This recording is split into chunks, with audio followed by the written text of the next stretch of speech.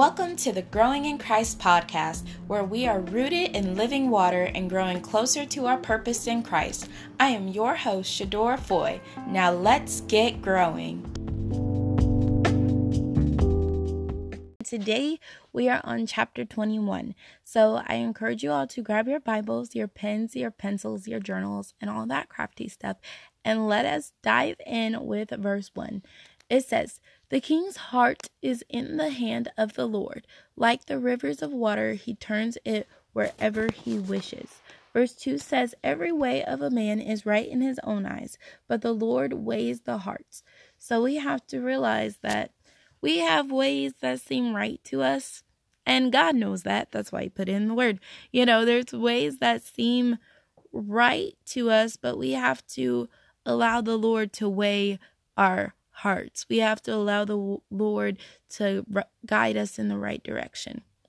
And then in verse 3 it says, "To do righteousness and justice is more acceptable to the Lord than sacrifice."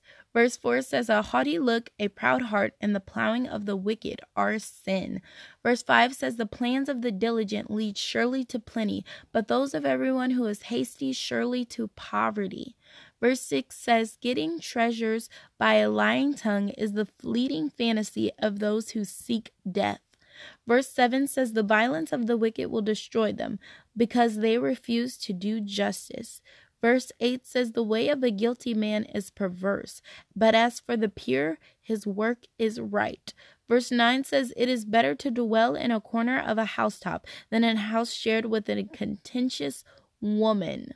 Verse 10 says, "The soul of the wicked desires evil. His neighbor finds no favor in his eyes." And verse 10 is kind of like what I was talking about in, I believe it was the last chapter. It might have been chapter 20 or chapter 19, where I was talking about how wickedness has a different agenda. It doesn't want to just stop at random people, but it wants to get the people that are close to you, get your neighbors, if you will. And when it says the soul of the wicked desires evil, his neighbors finds no favor in his eyes, that was kind of what I was saying about your friends won't find favor in your eyes. Your family won't find favor in your eyes if you're wicked, or that person, you won't find favor in that person's eyes because they have no respective person which they want to do wicked to. And verse 11 says, "When the scoffer is punished, the simple is made wise. But when the wise is instructed, he receives knowledge." So verse 11, when it says, "When the scoffer is punished, the simple is made wise," because you have to show people justice. Like the last verse of chapter 20, where it says, "Blows that hurt cleanse away evil, as do stripes the inner depths of the heart."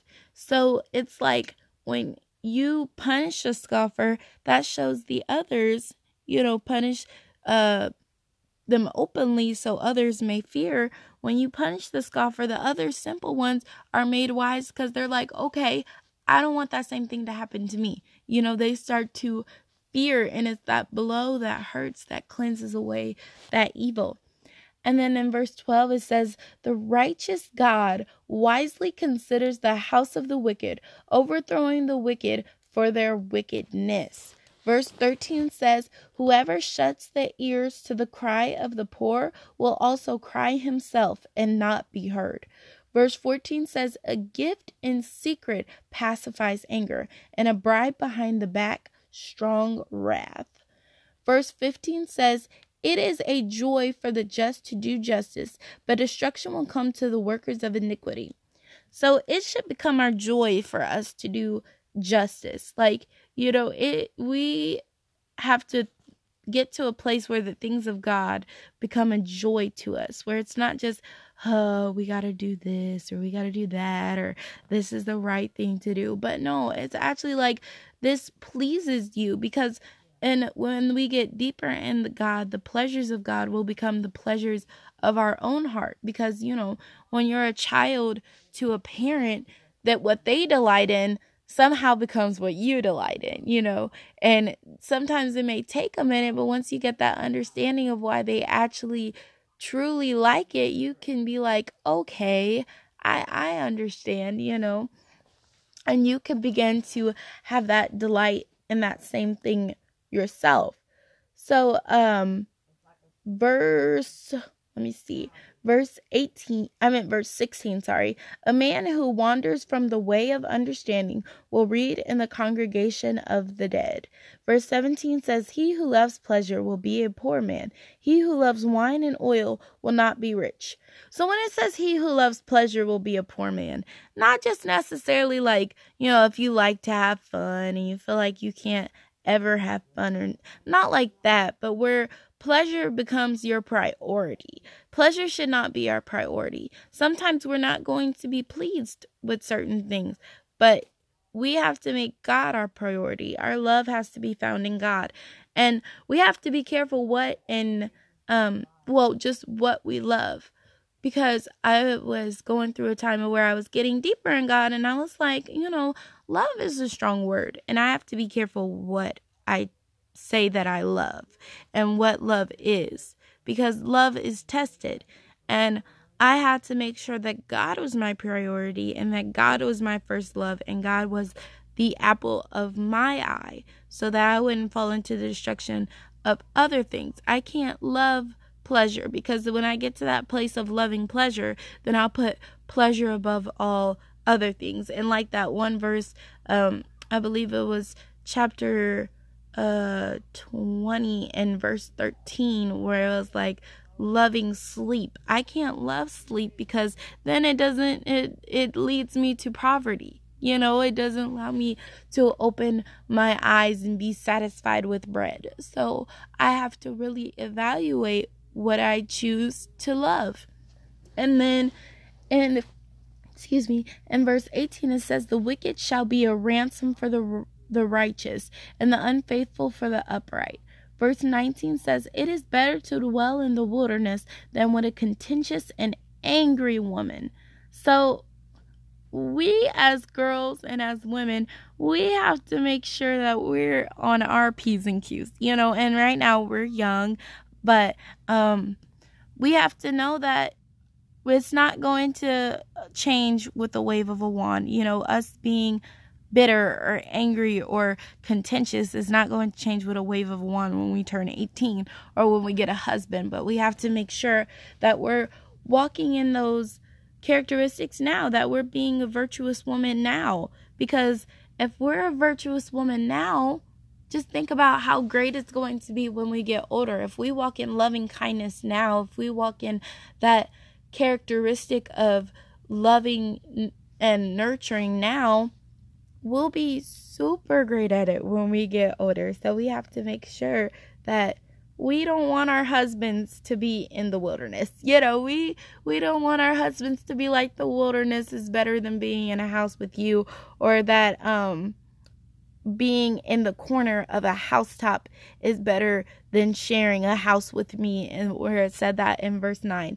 So we have to make sure that we're not being that angry and contentious woman where our husbands would rather spend time in the wilderness, God knows where, than be in a house with us.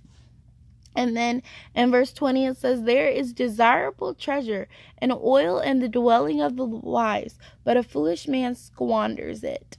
Verse 21 says, he who follows righteousness and mercy finds life, righteousness, and honor. Verse 22 says, a wise man scales the city of the mighty and brings down the trusted stronghold. Verse 23 says, whoever guards his mouth and tongue keeps his soul from troubles. Verse 24 says, a proud and haughty man, scoffer is his name. He acts with arrogant pride. Verse 25 says, the desire of the slothful kills him, for his hands refuse to labor. Verse 26 says, he covets greedily all day long, but the righteous gives and does not spare. So we have to make sure that we're not coveting things, because when we covet things, that means that we don't trust that God is going to make our cups run over. We have to believe that God is going to allow our cups to run over. And it's more like we pour out to people and God pours out to us.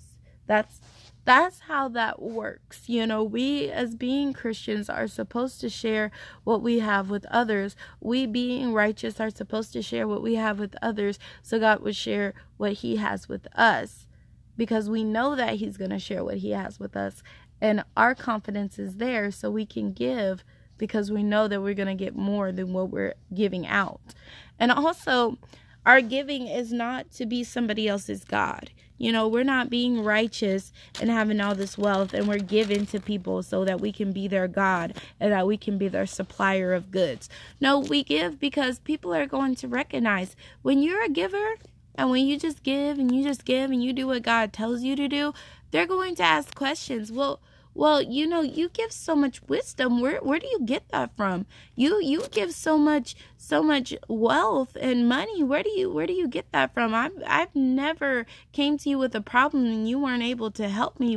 How do you do that? That we are supposed to be big and grand and flashy so that sinners can pay attention, so that sinners can be like, who are you? Where do you get this from?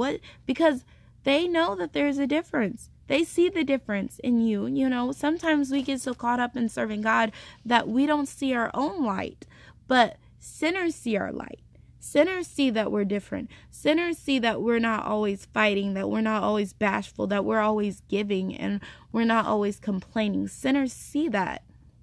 And that's why some things of God seem extreme. Some things of God, it's like, oh, but I don't want to do this. Or some things that God desires to give us, it's like, whoa, and you got to have the faith for that.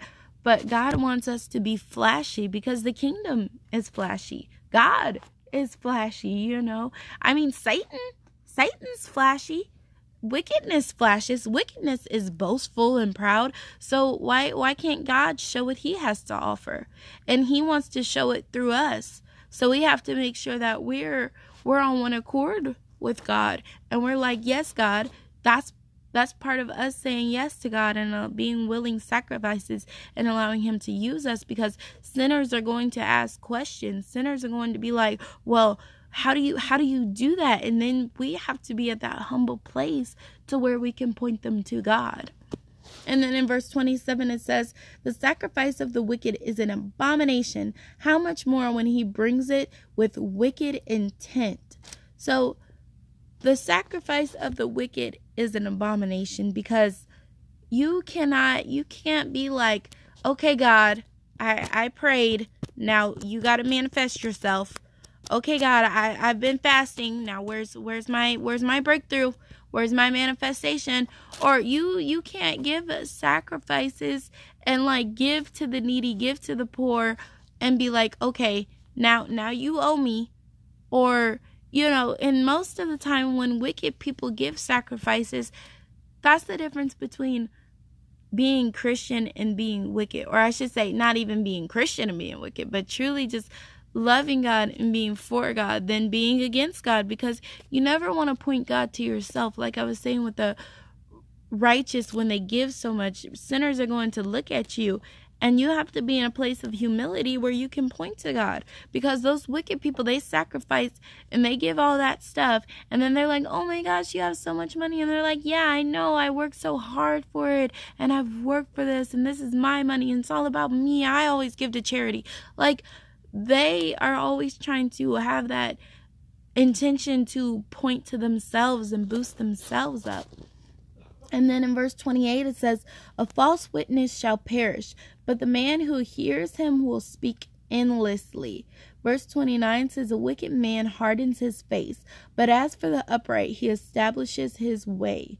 Verse 30, there is no wisdom or understanding or counsel against the Lord. So if you're not with the Lord, you're not, there's no wisdom or understanding or counsel against the Lord. You can't walk in wisdom and be against the Lord and battle with the Lord, because those things are his. There's no understanding against the Lord.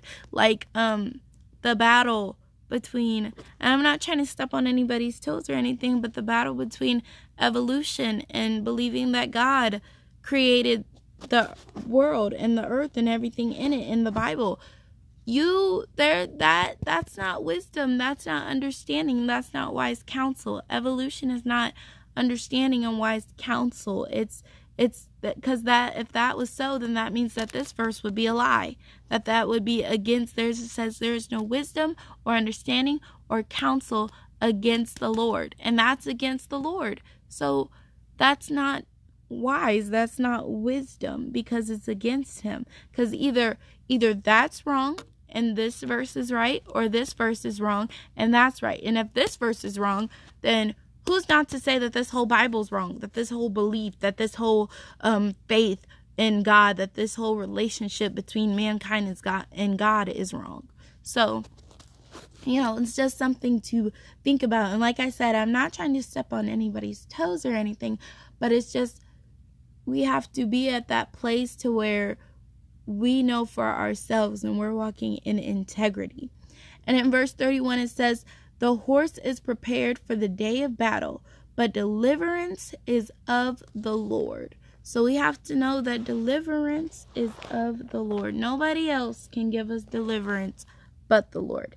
Nothing else can deliver us but the Lord. And like I was giving my testimony in one of the podcasts before, the deliverance of the Lord is so much greater than any other fake deliverance. You've heard people talk about being drug addicts and how they relapse before, and because if there's only so long that you can keep yourself from doing something. And I honestly try not to walk in judgment, because to judge them and say, you're doing wrong, you should stay clean, if using the situation with the drug addict, and you should stay clean and you should be good and you know how to be good, and they don't have God, that be against God.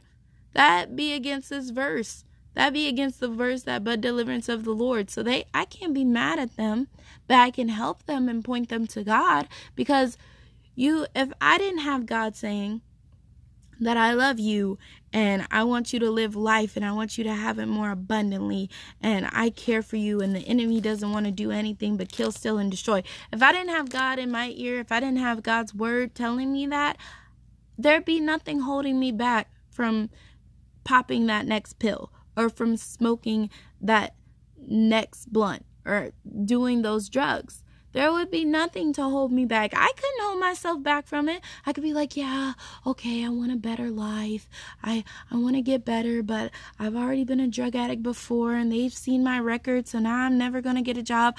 So I might as well just do it. I might as well just do it this one last time. Maybe this one last time. Yeah, I know that maybe everything will get better and my family will like me more, but they hate me already and they don't love me, and that's the reason why I started doing drugs. So maybe I should just keep on doing it. It seemed like it worked. You have all those things, and that is your mind.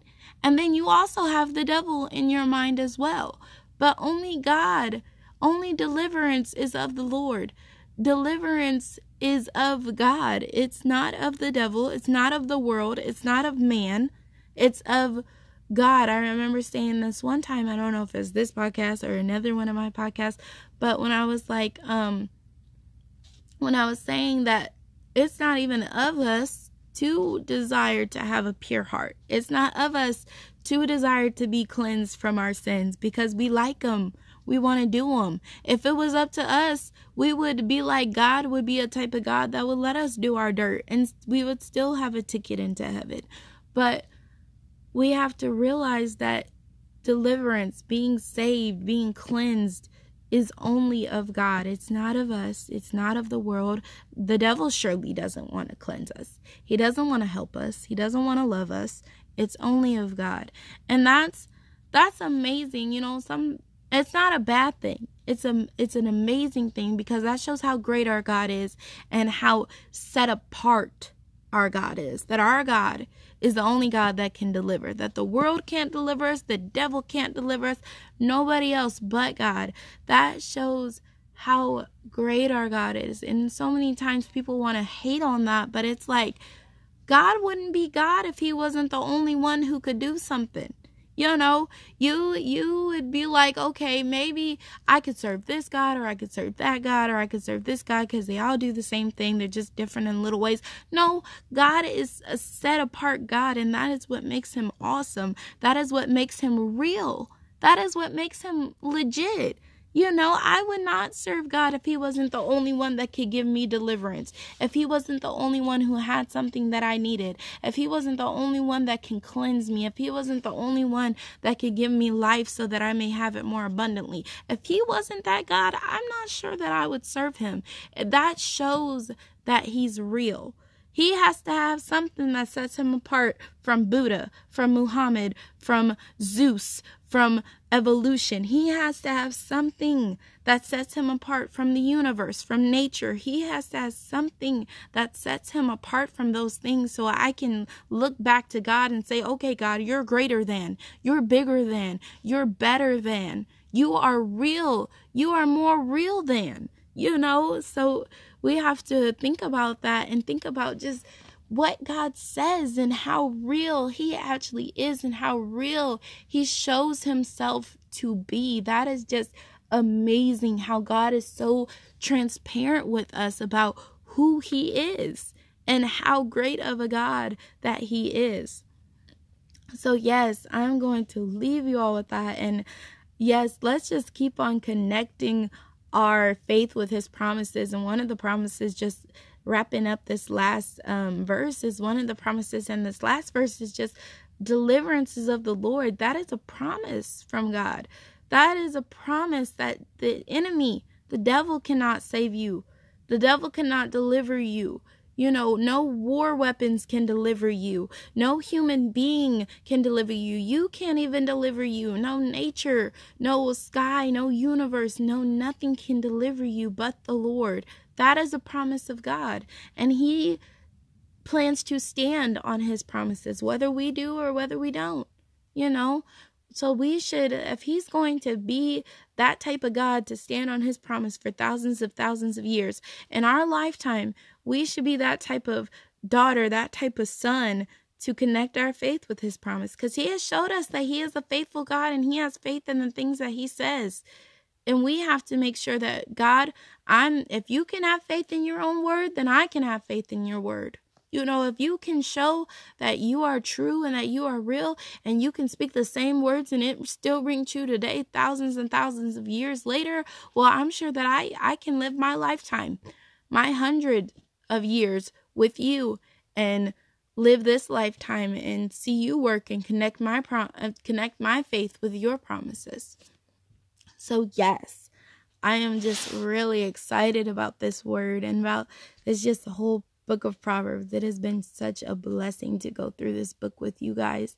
And I pray that you all are just getting some revelation and getting wisdom and knowledge, because I know I am. And I'm going to be praying that we all hold tight to this wisdom and hold tight to this knowledge and understanding that we are gaining.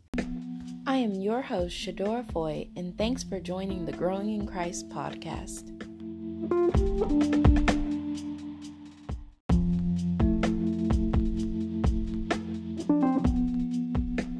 The growing does not stop here. You can find the Growing in Christ blog on our website that can be found in our bio.